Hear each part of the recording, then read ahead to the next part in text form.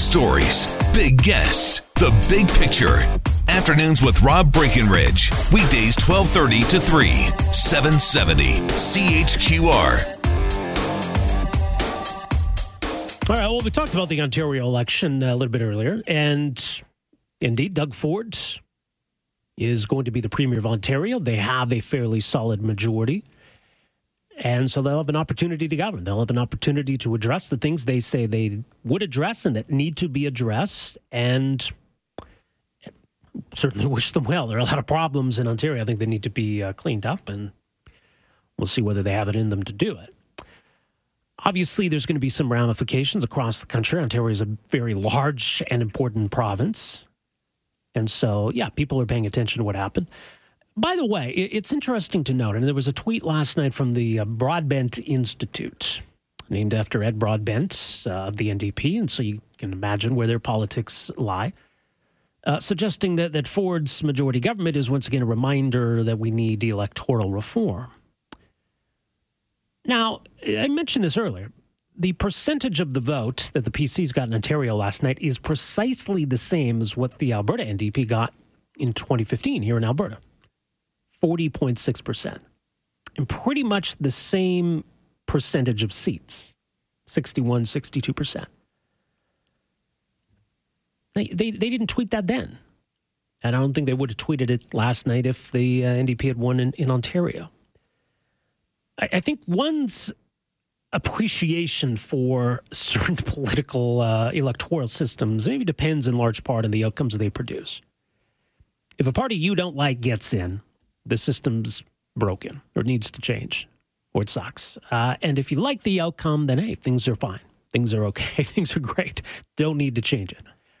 And maybe there's some of that on both sides. But it was evident last night in people saying, my goodness, how can a party with 40% of the vote get a majority? This is an outrage. It has to end. It is a quirk of our system, I'll admit it. We don't often get true majorities where parties get more than 50% of the vote and get majority governments. Typically, 40% is a fair likelihood you're going to get a majority government, depending on the circumstances. BC is a province that has often produced some odd results in terms of percentage of vote versus seat allocation. But by and large, for all its warts, I think first past the post is probably the least worst system. I'm okay with it. I realize it's, gave us a Liberal majority in Ottawa, an NDP majority in Alberta, a PC majority in Ontario. That's okay, I guess, all things considered. Probably, I think, better than the alternative. So, sure, one of these outcomes where the people who are going to be loudest about it are the ones least happy with the results. Nothing new there.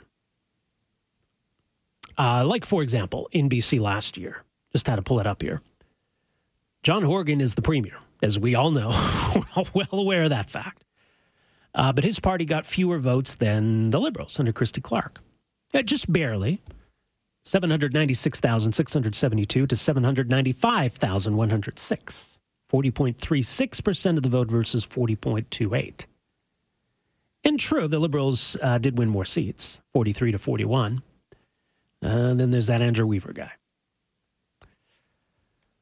So anyway, I wanted to mention that, just that point about electoral reform and the outcome last night as compared to other elections.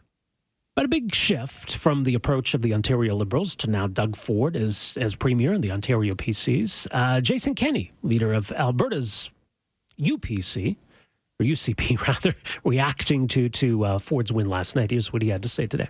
Yesterday's Ontario election was a great day for Albertans. We now have in future Premier Doug Ford a huge ally in our effort to fight Justin Trudeau's federal carbon tax and a champion of Canada's resource industries.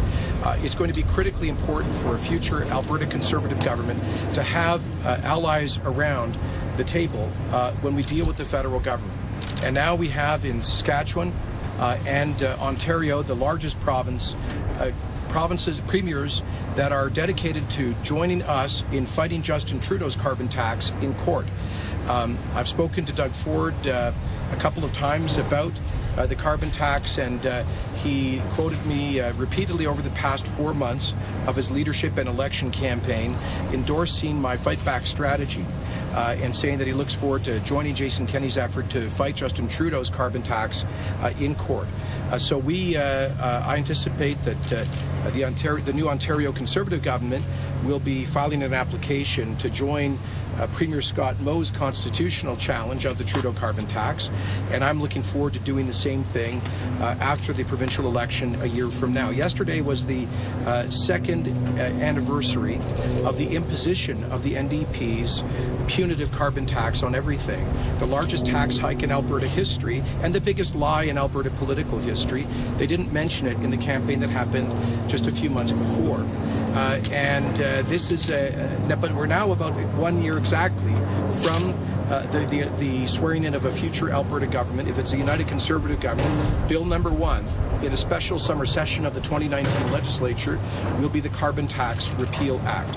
If Justin Trudeau then tries to impose his federal tax on us, as I say, we'll join Saskatchewan and Ontario in fighting for the interests of Alberta taxpayers. But I also, as I say, think it's important we have a new Ontario government that is an unabashed ally of our natural resource industries, of energy, of oil and gas, of forestry and mining, and that is very important.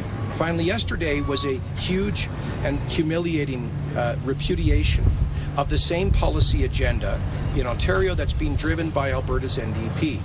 The high tax, high debt, interventionist policies of the Wynne Liberals are almost a carbon copy of the Alberta NDP's policies. And I think what we saw yesterday in Ontario is a foretaste of what we're going to see when Albertans get a chance to speak on the NDP's high tax, high debt agenda. Okay, certainly I think there's one point that's absolutely true. When it comes to pipelines, I think we can probably, I would say almost certainly, count on Ontario's new premier as an ally on that front.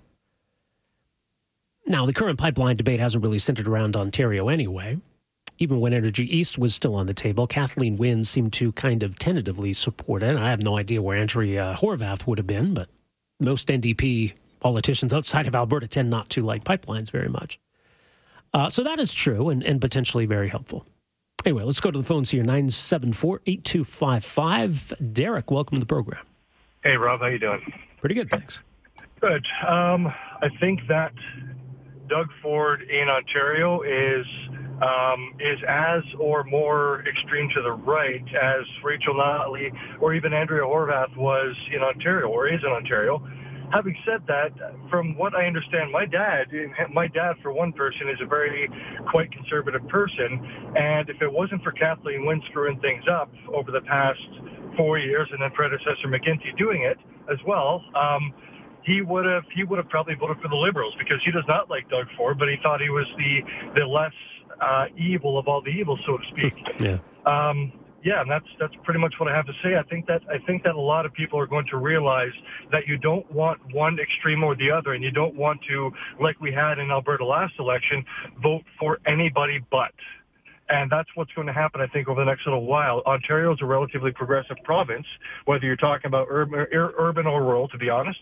They're going to find that a lot of Doug Ford's policies are not quite the ones that they're hoping for, and that this isn't nearly the savior to Kathleen Wynne as they thought he was.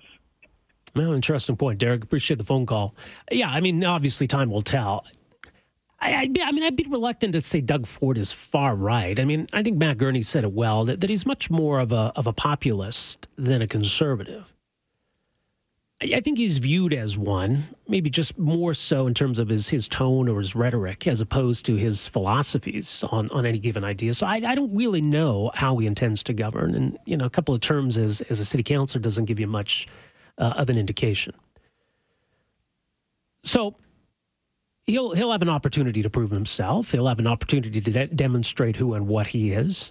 And I think they had a pretty capable slate of candidates, too, which probably helped, because I think Andrea Horwath, whether she was likable or not, they had a lot of weird kind of wingnuts in the NDP there. And that might have hurt them. So, I mean, yeah, for conservatives who look at Doug Ford as a hero and those who look at him as, you know, some weird, far out there, crazy right-winger, I mean, you might both be wrong. But like I said, we'll have to wait and see now how he governs. So, and the other side of it is, I mean, you know, certainly in Alberta context, the NDP are to the left. I think the NDP in opposition were much further to the left than they've had to be in governing.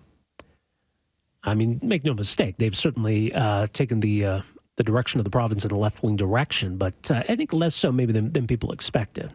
Not that it's going to be enough to save them necessarily next year, but certainly you can point to other governments in Canada that have certainly been much more to the left than this one. Afternoons with Rob Breckenridge, starting at 12:30 on News Talk 770 Calgary.